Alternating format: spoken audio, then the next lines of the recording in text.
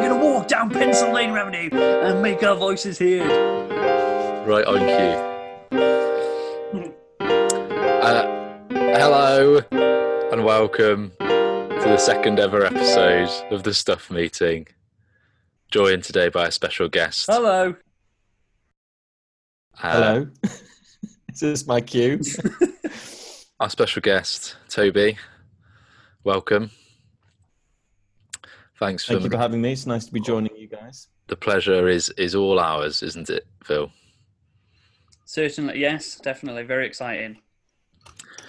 Let's get right to it. Toby, what do you get up to in your life? Loads of things. Lots of video gaming at the moment. Like to play a bit of music for fun. And when I'm not doing all of that, I sort of do things wearing a dog collar sometimes, working for a church, leading parts of the church as a church minister, helping people to grow in their faith journey, you could say, leading and facilitating spiritual growth, leading worship, that sort of thing, which of course has changed loads over the last year. But in a nutshell, that's me. Yeah, from a professional point of view. Thanks, Toby. Well, as we know, you're an avid listener of the podcast.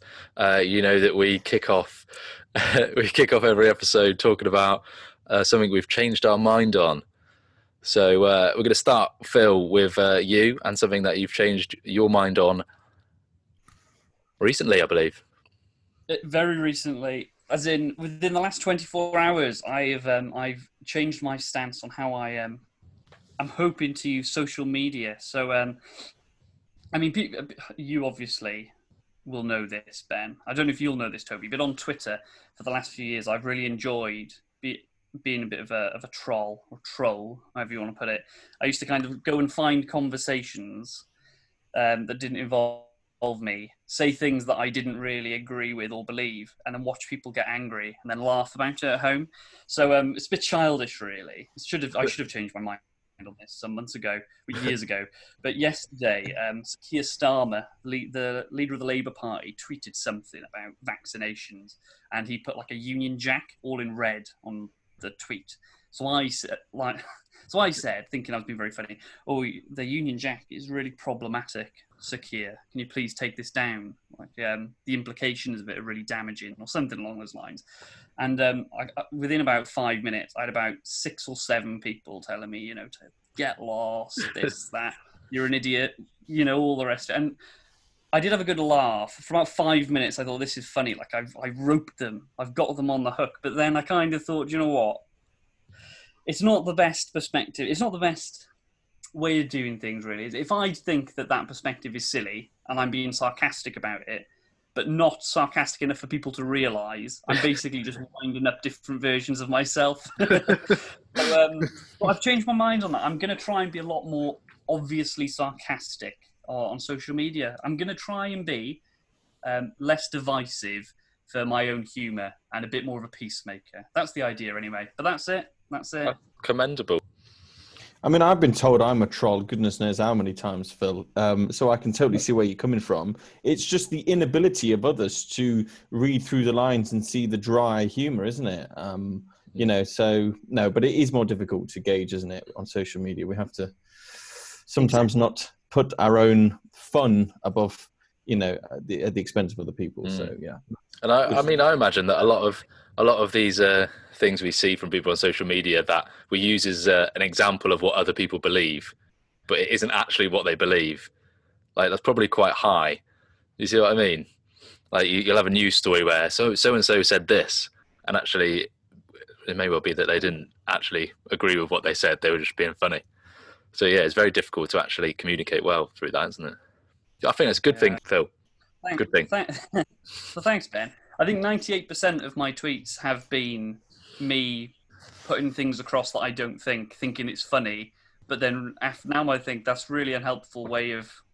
I think especially at the moment when things are a little bit more kind of frustrating and people are on social media more, it's not helpful. But there we are. That's something I changed my mind on. How about you, Ben? I have recently changed the way I pronounce a word. I wonder how you two say it. It's a small nut which flavors marzipan. Is it? Almonds. Yes. I used to say Right. almond. I used to say almonds. I recently changed to almonds. Why? So I thought there was no reason. I just thought there was no reason for it, and I was reading the word calm, and I suddenly realised that the ALM there made the arm sound, and I thought that's why people say almonds. And then I thought almonds sound tastier than almonds. I'm gonna say almonds from now on. It's like that thing, isn't it? Primark or Primark. Yeah, and I was thinking actually of how do you pronounce the supermarket ALDI? How do you pronounce that? I, I'm an I like Aldi. where I think this is going. Yeah, I'm an Aldi guy myself. I'm Aldi too. What does anybody call it? No, Aldi? but I've heard people call it Aldi. That's what I'm saying, Mm. like with almonds, Oh. almonds. So I don't know, man. Yeah. Yeah, so that's my big change. Almonds. I'm starting to say it now. Sounds tastier, and that's the main reason why. I And feel like you, that's not a word you use a lot. No, not a lot, but enough to make a big decision about it. Fair. Yeah, Well, thank you, Ben. That's no probs. little and big things people change their minds on, don't they? So how about you, Toby? Is there anything that you have changed your mind on? yes, and I know that we probably exhausted how much we talk about coronavirus and pandemics and lockdowns and things, but I just had a very quite a rapid change in my thinking and my approach to lockdown. When we were going from Christmas, I think from like Christmas Day, when we were allowed to mix a bit with people up and that period, that period between Christmas Day and New Year's, which if you've got a bit of time off, generally it's a nice time to catch up with people. People are off, people are kind of enjoying the holidays. And that was when, tier 4 kind of came in everywhere, including where I live.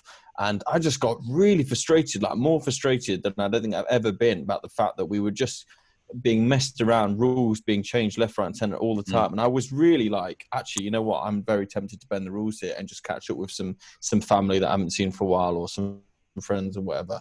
And it really took my wife, who is a medical professional, to say, look, no, we can't do this. I probably would have if it wasn't for her. But then actually not long after, when I was taking a little bit more stock of the news and the severity of the rise in cases of coronavirus, I just thought, oh yeah, this is quite serious. I do need to take this seriously. And I just sort of kind of revoked my feelings from the previous week.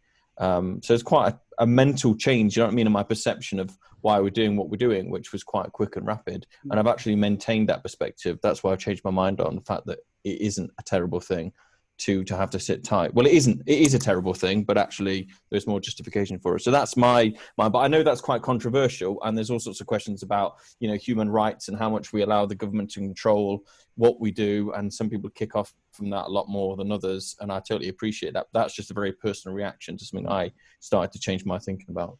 So yeah. That's a good one, Toby. If you don't mind asking, with before the kind of change of the rules at Christmas, because it did feel very much, we're not going to change kind of the rules or the restrictions, and then not out of nowhere, but very quickly things changed. What were your thoughts on the lockdown up to the point they changed the rules?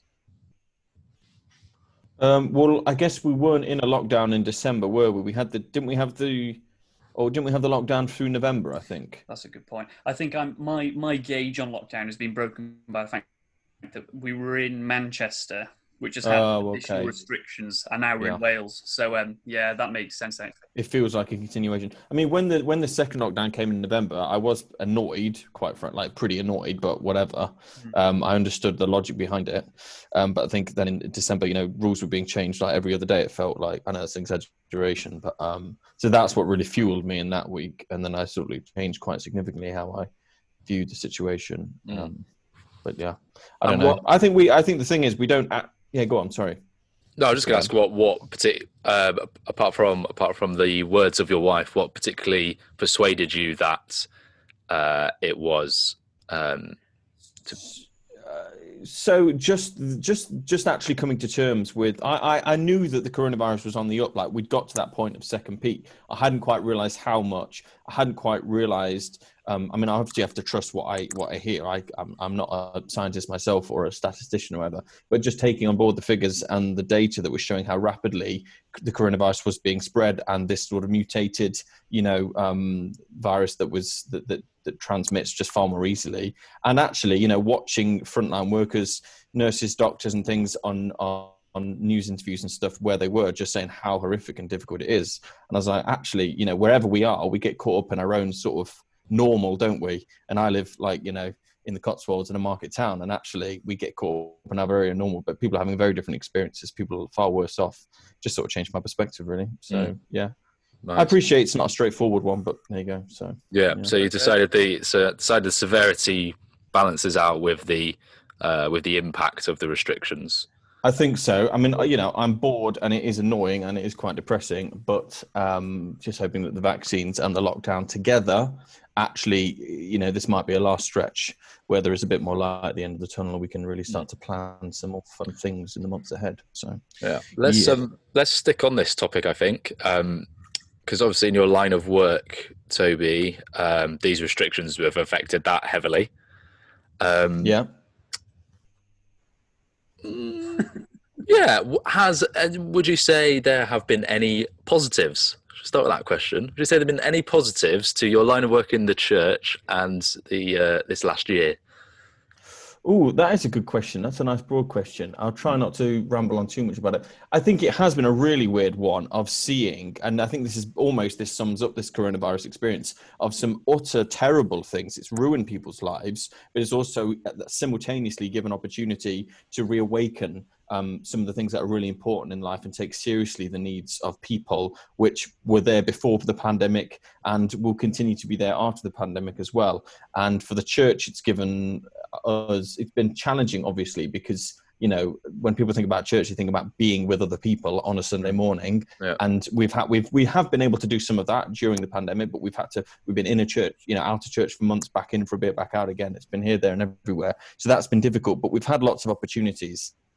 Particularly where I am, we've had lots of opportunities to serve the community. So we've been able to, we've had an amazing coordination of volunteers taking loads of food out and things like that. So we've just celebrated delivering 30,000 meals over this last pandemic in our one market town for those that need it, which is amazing. And it brings a whole new way of, whole new channels of connections really with the local community for the church, and to show that we really care as well. And we've even had people kind of engaging with our online material, our online services and podcasts and things like that from beyond where we are nationally, even a little bit internationally. And we've actually seen some church growth on the numbers as well, which has been amazing. So there have been great opportunities, but we have to hold that in tension with the fact that things have been super difficult for people, and we've had to come to terms with the reality of the kind of devastation as much as the opportunities. So in a nutshell, been loads of other ways, but that's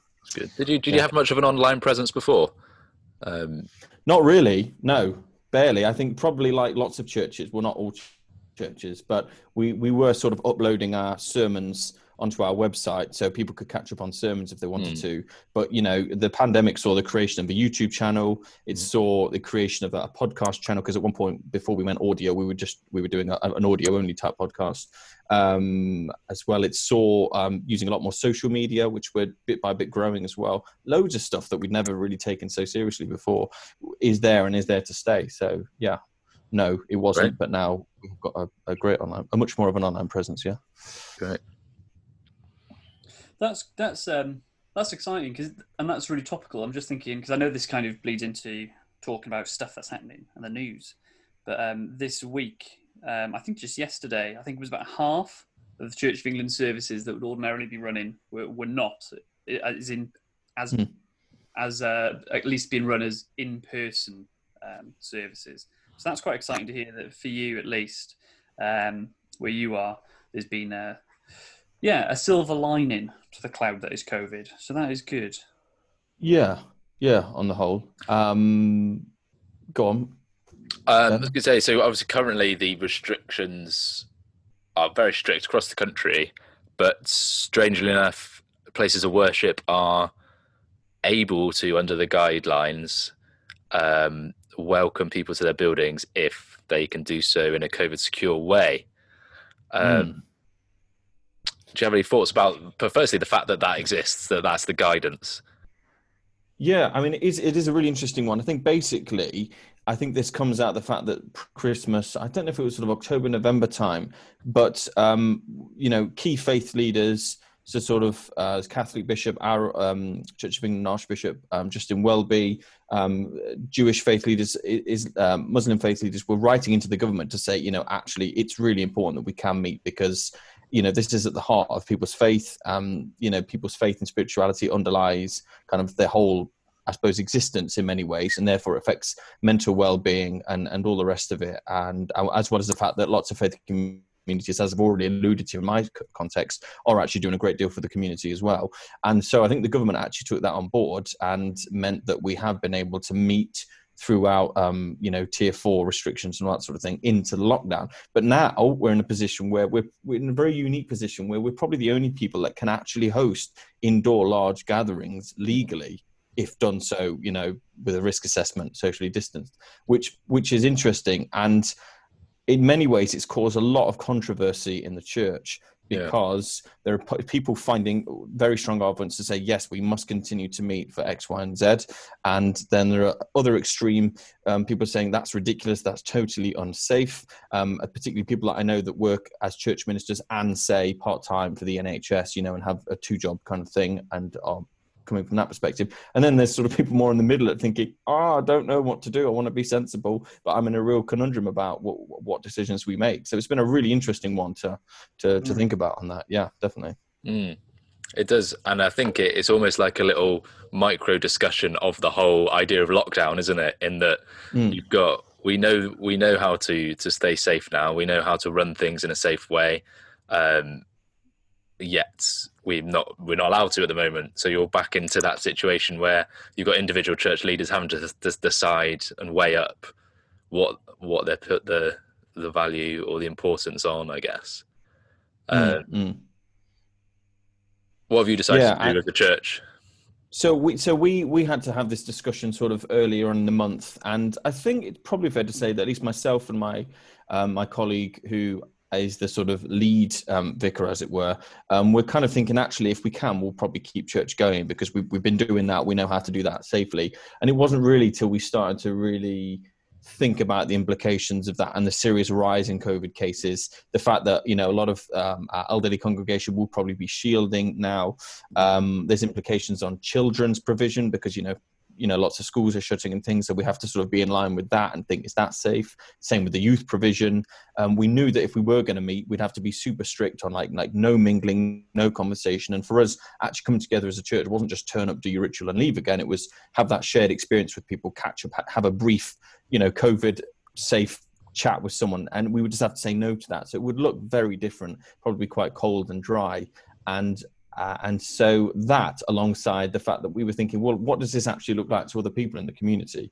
We've got local businesses, schools, other important institutions, which are all being told that they can't do what they probably would like to do and suffering for it. And what does it look like for us who have been serving the community in so many ways through food packages and things like that to actually say, well, no, we're just going to carry on meeting. And we were able to host about 80 adults plus kids before, and that's quite a large gathering. I think people admit, we carry on trying to do that sort of thing. What does that look like? And I think it was partly a question. It was weighing up the importance of what it means to have the Christian faith and to meet and worship together, alongside what does it mean to sort of stand in solidarity with the rest of our community and even the country, and say, actually, we really do care about this. We really do care about protecting people, the NHS, and ultimately we do want to come back together safely. And the way to do that is also to have a short-term lockdown. So does that give you an idea of some of the sort of things we were thinking about? And we did therefore decide, by the way, not to meet for the time being. Yeah. I found that I think that spectrum you kind of drew up is very fair. In terms of some people feeling they want to do a lot more as a church without kind of not the concern, that's wrong with putting it, but without the kind of adherence to the amount churches locked down. I know some people feel, that the restrictions and all the rest of it is too strong. And then on the other side, I'm aware of people who feel the church should be virtual only for those reasons. For the reasons that you mentioned. But it's interesting because one of the kind of main arguments I have here, either side of that discussion usually, is how the church's actions is perceived by the community. So on the one hand, the church is kind of like willingness in some ways to kind of just be given directives. And I think this is especially the case potentially in the first period of restrictions. Like the church kind of closed. We didn't really know a great deal, I guess, about the virus itself. But I've heard kind of arguments surrounding, is the church basically just being given directives by the government and following them, regardless of kind of how that impacts on people's worship?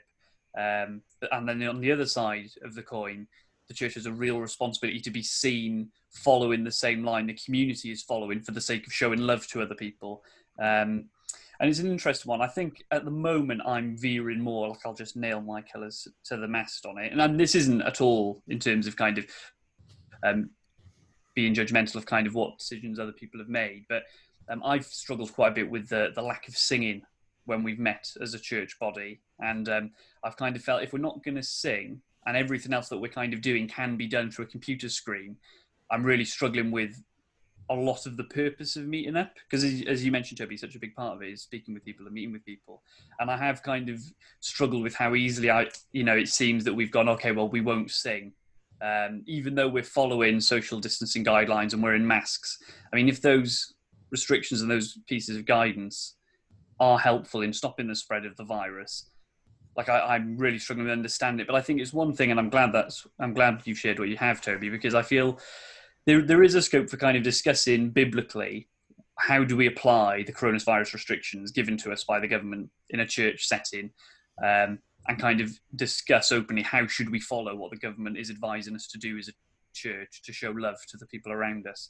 It's a messy question, isn't it? And I think I've come across people with, to think theologically, as it were, trying to find and from the Bible justifying what we choose to do or don't choose to do, and people on the extreme end saying no, we must meet, and sort of throwing all these kind of scripture references to talk about the importance of being together physically, worshiping one body, etc., and sort of basically almost saying that if we follow the guide, if we choose not to do that, we're almost compromising on the heart of our faith for the sake of what the government are kind of and everybody else is wanting to do. And I actually think, I mean, you could go backwards and forwards on that, but ultimately, obviously, everybody does want to be back together, and we know that we're not going to be, restricted forever, and we're trying to join in with a cause. And as you say, show love and witness goodness to those people around us for the sake of being able to come back together more long term. And truth be told, I don't know if I can completely nail my mast of the flag, my flag to the mast, my colours to the mast. Sorry, what am I on about?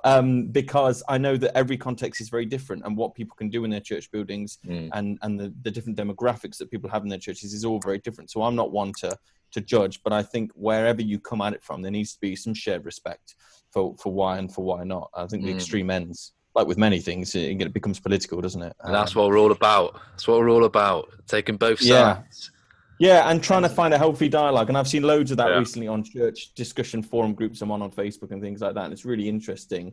And we need to love one another in those disagreements as well, even as church leaders, because we all should have the same heart to be a healthy, loving community within our wider community. So yeah. So it's all very interesting. Yeah.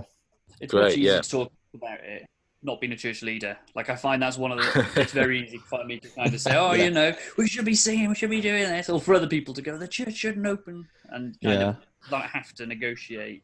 I haven't had any hard kind of direct criticism yet from people. I mean, there always will be a few people that hate the fact that we're not meeting, but on the whole, I think people respect it where we are and are happy to carry on. And we're doing some brilliant kind of Zoom kids provision, and our online services are pretty decent on the whole, and people are actually super appreciative of that. I think the fact that we are being able to do things and meet people's needs. So, it's the intention, isn't it, as well, as much as anything. So, yeah. Interestingly, this is a question, so I'm throwing it out there, guys. Do get in touch if you got an answer. I'm asking about the singing and how that decision was made about not singing. I've struggled to find kind of evidence to back it up. And then also, you can sing in a choir in a COVID secure way. If you're paid to sing, we were allowed to sing in a choir at one point, but you still weren't allowed to worship things. And then after the Queen's speech on Christmas Day, we saw the I can't remember which choir it was, in some NHS choir, I think, who were in a room all together singing. And I'm sat there thinking, no masks. No masks. They're distanced, but no masks, and they're singing. Yeah, that's a good question, Ben. Is it safe or not? Like, it either is or it isn't. Well, I mean, it's a difficult one. I don't know. I mean, obviously, somewhere at some point, someone decided through experimenting that obviously if you sing, X amount of more droplets could spread. I think that was the base of it. I don't know what the more up-to-date research on that was. I never saw anything beyond that initial thing. Certainly in churches, you can have a couple of people, or maybe, you know, a small band or a couple of people up front behind, you know, perspex screens, distance themselves singing. And that's okay. We don't have a choir, but I know what you mean. It does seem to vary a lot, and it's sort of reducing the quantity of droplets coming out one's mouth. But how far does that have to go? I don't know. But when do we have to stop breathing? That's the question. When you have to stop breathing. Yeah, I mean, let's be honest, right? I mean, people in churches, even with masks on, you know, let's say that we're probably talking melodically, I think, anyway, whether they should or not. It's very difficult for people to just sit there and listen to songs they know and not hum in, you know, so. Great. Wow.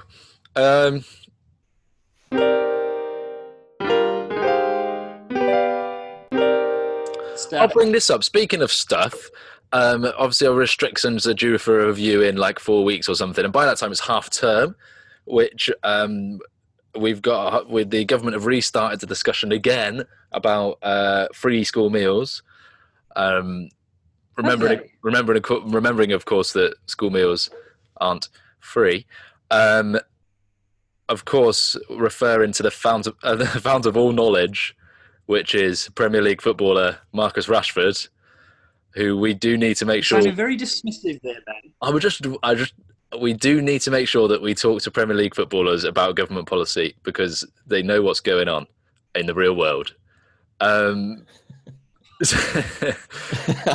have sounded very dismissive there, Dean. I think Marcus Rashford's done a great job, and it's raised excellent awareness, and loads of money has been raised through charity to support families that are struggling at this time. I do question why Boris is ringing him and telling him about the decisions that the government are making. I thought that was weird. The calling of the Premier League football, because it's one of those things. I can't remember. I forget what I've spoken about 3 minutes ago, but it's one of those things. You obviously want to. Everybody is going to use their platform to a certain extent to try and influence things how they want them to be influenced. So you can't begrudge Marcus that. But I did find it very weird that the Prime Minister of the country called centre forward for Manchester United to tell him that he's done a U-turn on his own policies. I thought, oh, for goodness sake. But I didn't know it was back in the news. Yeah, February half term. Is that for the February half term? Yeah. I mean, we said this back a while ago, Phil, that we would it's going to be really difficult to stop at any point, because it's going to be within lockdown, and then it's going to be recovering from lockdown, and that's going to go on for a while. So it's going to be quite difficult to do that. Yeah, it's government programs usually grow, don't they? But I did see this week. Temporary though, dude. It's temporary. It's well. In terms of news, stuff that's going on, I did see that Dominic Raab, is he the Foreign Secretary, was saying that the increase to universal credit is temporary, and that they are kind of envisaging back down. Now, that would be one of the only examples I can think of where they've introduced kind of an increase in benefit and then scaled it back down. I mean, we will see. It's not necessarily, it's difficult to say on any particular benefit or kind of support system whether it needs increasing or not without kind of looking at it properly. But yeah, I mean, it'll be interesting to see what Marcus gets up to next. What particular benefits were they? Just general, just all benefits, or universal credit? So universal credit is all in one, isn't it? Now it has been for some time. So universal credit, I can't remember when they introduced it, but the idea was that you would roll all of your kind of income benefits, I guess, into one payment. That's right. Yeah. And the thinking was, if you also then got a job alongside that, you shouldn't really be penalised in a sense for getting a job. So if you went and got work and you were receiving benefits, you wouldn't lose all of your benefits and then struggle to make ends meet just because you've gone and got yourself a job for however many hours a week. That was the thinking. So they increased the universal credit payment. I think it was during the first lockdown, I think, to £20 a week. So we'll see. It's weird though, isn't it? Because you think if people have had it increased because of COVID and just this general understanding that the need is greater, when you come out of COVID and you're still reliant on benefits, you still, it's not like the food prices are going to suddenly drop, is it? I mean, people on benefits need money because that's why they're on benefits. It does seem a bit strange and a bit of a mind mess really for people to be dishing more money, less money when they just need the money, regardless of, anyway. Yeah. That's another conversation. I don't know. No, exactly. I think that's really fair because I think especially at the moment, if this is going to sound, you don't need to preface everything. If whilst people are kind of locked in their house if you're receiving kind of a regular income through benefits and then kind of the country gets locked down and you're at home, I would argue that there's less need to kind of increase the benefit at that point than there is either side of the lockdown. Like when things are kind of, when you kind of maybe are a little bit more, I would say probably more stable financially, especially with free school meals being provided. It seems to me that if free school meals are provided through the holiday and your income is the same as it was outside of lockdown, I can't see the argument for increasing that within that period of time, but I don't know the details. I'm not privy to the info, so. And it is really difficult. And I think too, not trying to revert back to completely early conversation, but when I think about how many meals that we as a church have provided for people, we know that there is generally more need.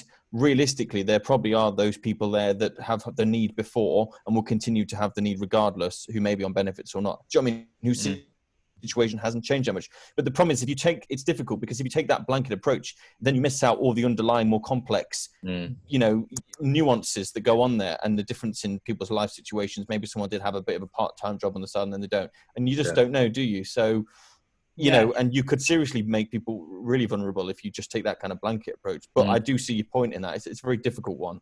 It's just such a complex situation, isn't it? And you don't know everyone's story. And that's why it's really difficult for it. Oh, sorry. No. But all I was going to say is it really is, because I think part of the difficulty with this particular situation is it's people who would be dependent on their income through work who are really vulnerable at the moment because they've just had it taken from them despite the furlough scheme. So if you kind of worked and you fed your children through working in a pub, for instance, the government have basically removed that from you. So you and your children are going to be extremely vulnerable in a different way to people who may receive their income in a more steady stream, I guess. Sorry, Ben, I didn't mean to cut you off. No, I was building on what Toby said about that nuance, because actually I think that's why churches and local charities are so good at being able to provide for those needs, because they know the area, they know the need better than a government in London can know. So actually these blanket regulations and rules that the government make nationwide are really difficult to have that positive and necessary effect needed. And actually I think that's why there's a real place for churches and local charities to do what they've done and step up to provide in a more efficient way. And it is an interesting question, that, because I think the church will always want to be a place which really cares for the needy. It's a biblical imperative as part of what it means to be a Christian community to do that. There is a bigger question, though, isn't there, about how much the church is doing what the government should be doing at every given time, and how much of this sort of provision should be purely charitable, should be purely from faith communities, or whether do you know what I mean? And whether we are in parts of that compensating from a lack of government support. And it's, we're never going to just step back completely ever and say, come on, government, sort yourself out. And like you said, we do know the local area. We do know the needs better. We build connections and relationships. But there's a question there, isn't there? Because if you tip too much aside at one point, then government just pulls back any sense of responsibility. But at the same time, we're a community. We need to pull together as well. So, yeah, I don't know. Not an easy answer. Great. I think that's... That in and of itself is a massive discussion, isn't it? Kind of what the government should be doing, and kind of what charities and churches and voluntary organisations should be doing and providing. It's probably a discussion in and of itself, especially with yourself, potentially, Toby, in the context of kind of the Bible and you know, God's community and the church, kind of trying to understand those different institutions and ideas. Yeah, big thing. And I would say, actually, just on that, you know, in our context, so the way that we've been funding 30,000 meals and that and all the rest of it has been because we have sold our vision to philanthropists and to quite wealthy people, basically, and trust, to say, look, this is what we're doing in this time of need. This is part of our bigger vision beyond COVID to be a community point. We've actually got a building that we bought separately in addition to the church building to do all this sort of stuff, and we've used it especially as a shell, but it's not been redeveloped yet. It will need to be, but we've used it primarily to house freezers and fridges for all this sort of food and stuff. And you know, we begin loads of money from, you know, secular people, organizations, wealthy donors, philanthropists, and it's paid for loads. And it is amazing to see that, actually, that there are people that are willing to give and to be able to resource this sort of thing, because there's no way that we could, with our turnover, do anything like that with what we get from our giving from our parishioners, because that'd be crazy, you know, how much it costs to do that. So there is stuff coming from different places, and there are people, but you've got to find them and you've got to sell it to them, haven't you? Yeah. So, there you are. Great. There we go. Any other news? A story that we briefly discussed last week, which of course you'll know about, Toby, because you're listening really carefully to every episode. Avid listener. Yeah, well, we briefly mentioned the story of Justin Thomas, the golfer, who shouted a homophobic slur at his ball when it didn't do what he wanted it to do, and he apologised, and we thought that was that. But of course, how naive we were, because he has since been dropped by one of his sponsors, by Ralph Lauren, and in their statement they said he's been dropped. They were disheartened by the language used, and it is entirely inconsistent with our values, and therefore they do not want any further association with him. I just wondered if that's I think that's a good example of kind of the danger we have today in the way that we deal with things we don't like, maybe. Well, I mean, do we agree that using a homophobic off-the-cuff comment slur, I don't actually know what he said specifically. What did he say? So this was what was interesting last week, was why we brought it up, is we couldn't find out the word he'd said. None of the articles. Yeah, I mean, I've been looking at it just now and I can't find anything. So, but the point is, let's say he said a word that is mean and derogatory towards people of a certain sexual preference, sexual identity. We can agree that might be wrong. Or are we going to the extreme to say, is there some scope that he should have been able to say that just out of his frustration instead of using a swear word or something? Where are we up to with that? I feel we're suggesting there could be some scope for saying something to a ball that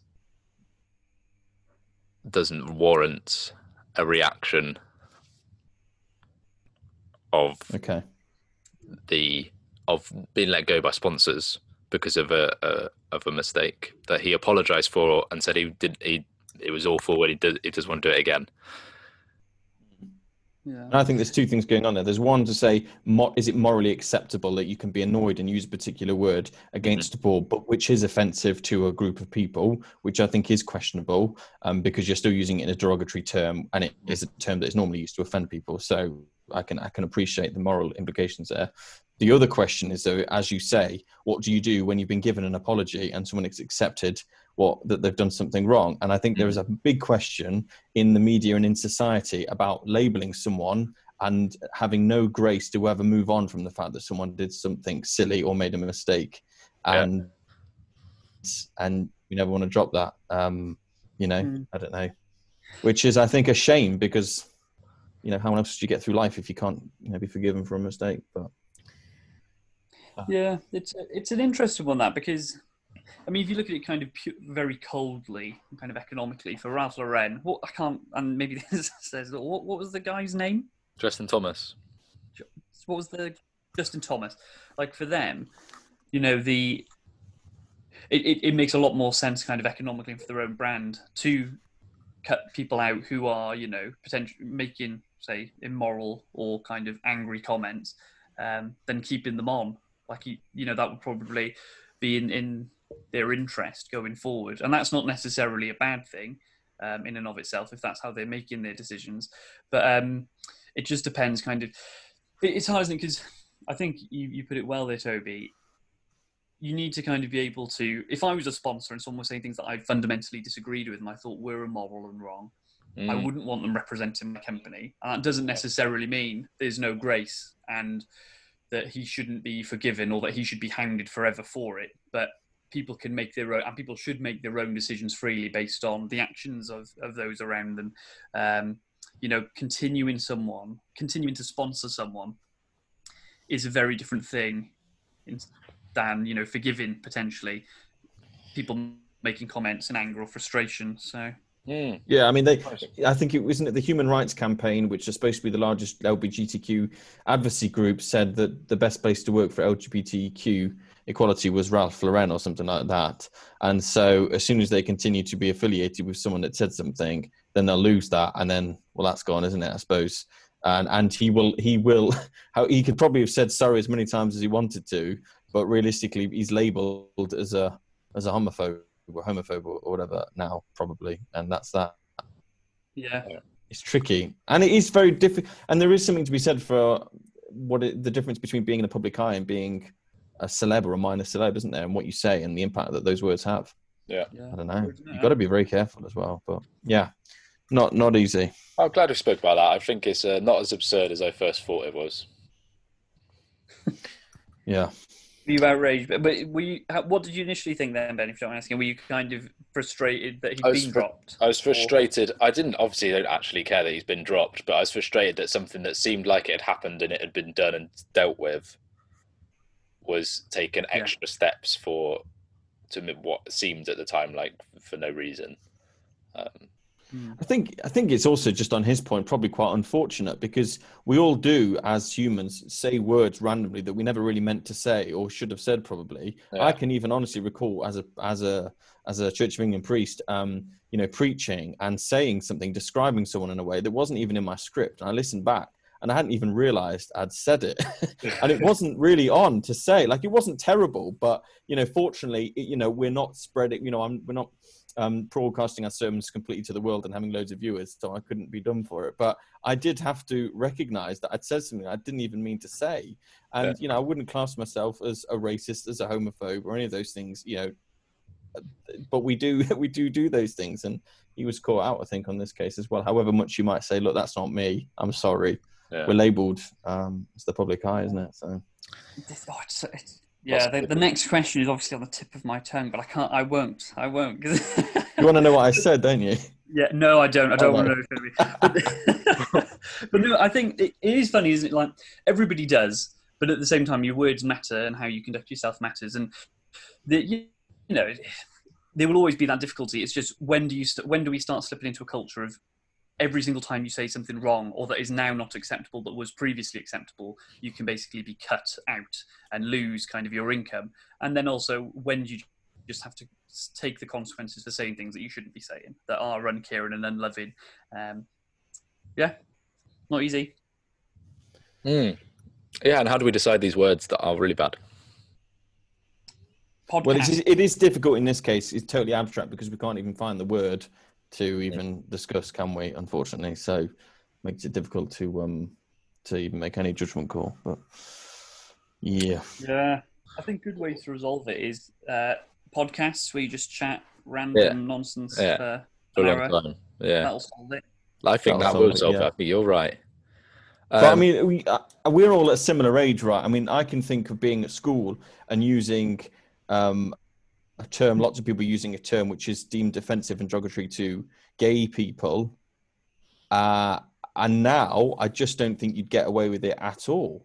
And I'm talking, 10, 15 years difference there, maybe only even 10 years. The landscape has changed significantly in a short amount of time, I think, in terms of what you can say, or what was at one point deemed not very nice, but now it's kind of like, red alert, you cannot say that, you are a terrible human being forever saying that sort of thing. So it's very difficult. It's tense. Yeah. Eggshells in many ways. Do you think at times, like it is, I feel like that. I feel like I'm walking on eggshells a lot, but at the same time, maybe it's a good indicator really to a limited, in the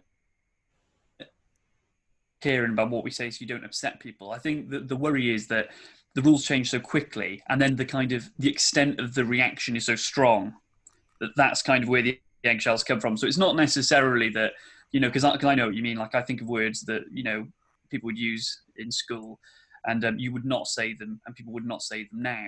And that's a good thing that they're not saying those things. But I think it's more the reaction that will come from saying those things seems to have come in so hard and so fast that you feel nervous about saying anything for fear of it coming upon you. Yeah. And then it flips it on its head. You've gone so far one extreme end that no one can really express what they mean. And the pendulum will have to start to swing the other way again, It's often like that, isn't it? It's a bit of a pendulum going backwards and forwards, extreme to extreme. Yeah. And sometimes we find a nice sweet spot, but it doesn't always last that long. Anyway. Very true. That's deep, maybe that's a good place to... I'm just thinking think about, the way things are going. Maybe that's a good place to potentially break with the news. Not that it's been too news focused, and kind of think about what we would change.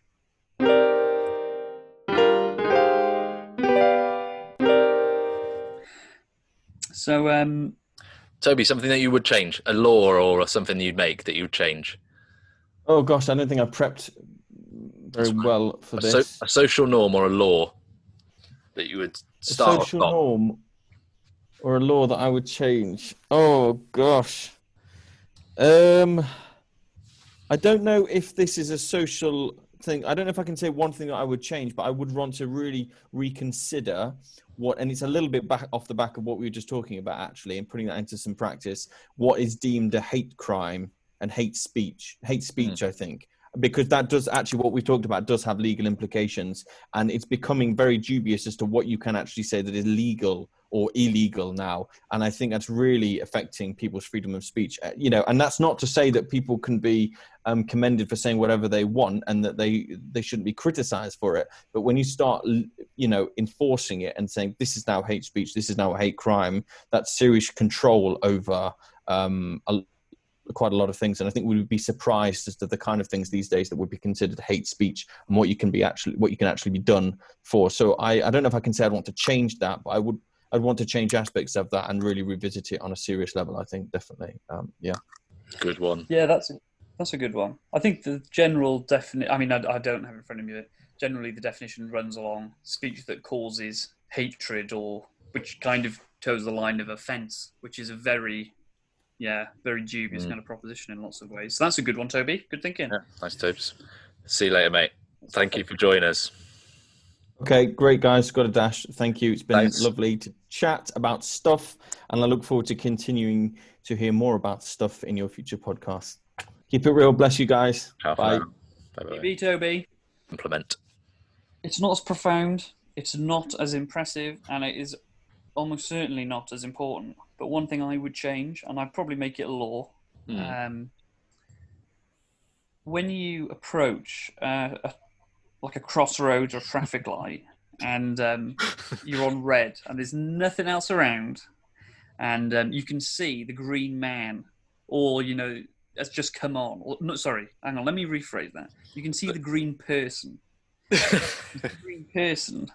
on, and you can see across the other side of the road that a pedestrian has pushed the button and then walked before the light has turned red.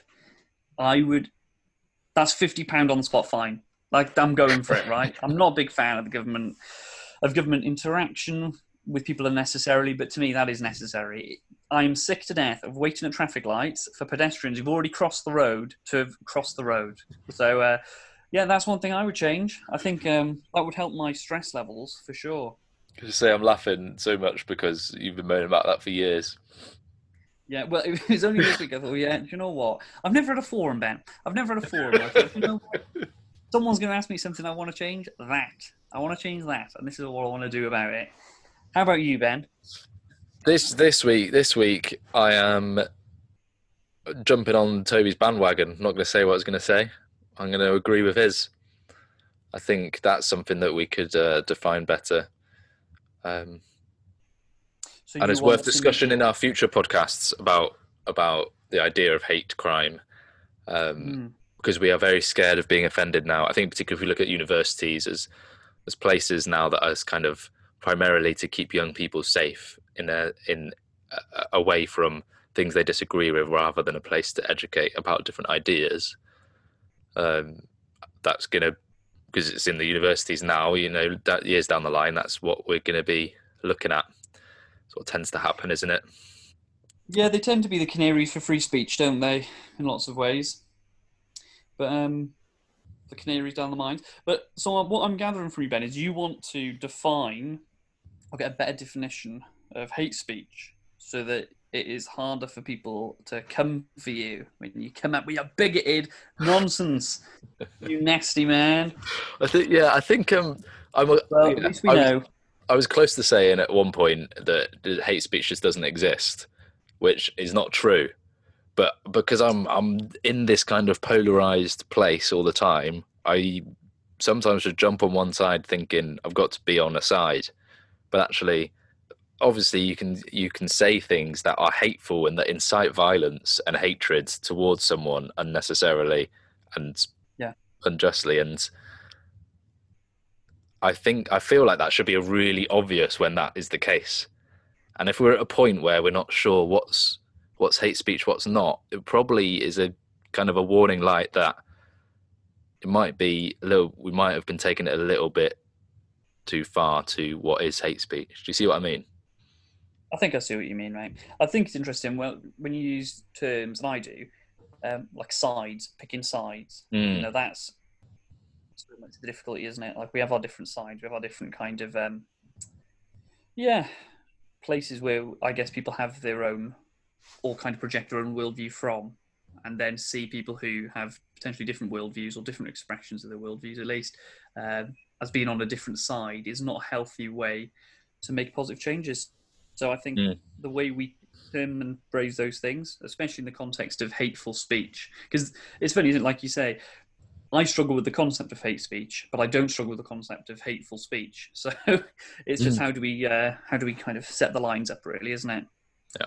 Fantastic. Right. Well, Ben, I enjoyed that as always. Thank you very much. Sorry that Toby had to drop out there early, guys, but very much enjoyed being with us. Sorry to our listeners, all three of them. I reckon we might get. Right, avid listeners. Drop us get in touch. Let us know what you want, the stuff you want us to talk about. Join us next time when we'll be joined by another fantastic guest talking about all the stuff. See you next time. Ciao for now. What did you say? I said all. I was trying to. Oh, when right. you said all the stuff, I thought if I said all the time. Let's do it. Okay. Where we talk about all the stuff. All the time. Yes. Enjoy that, guys. What time? Bye. Bye.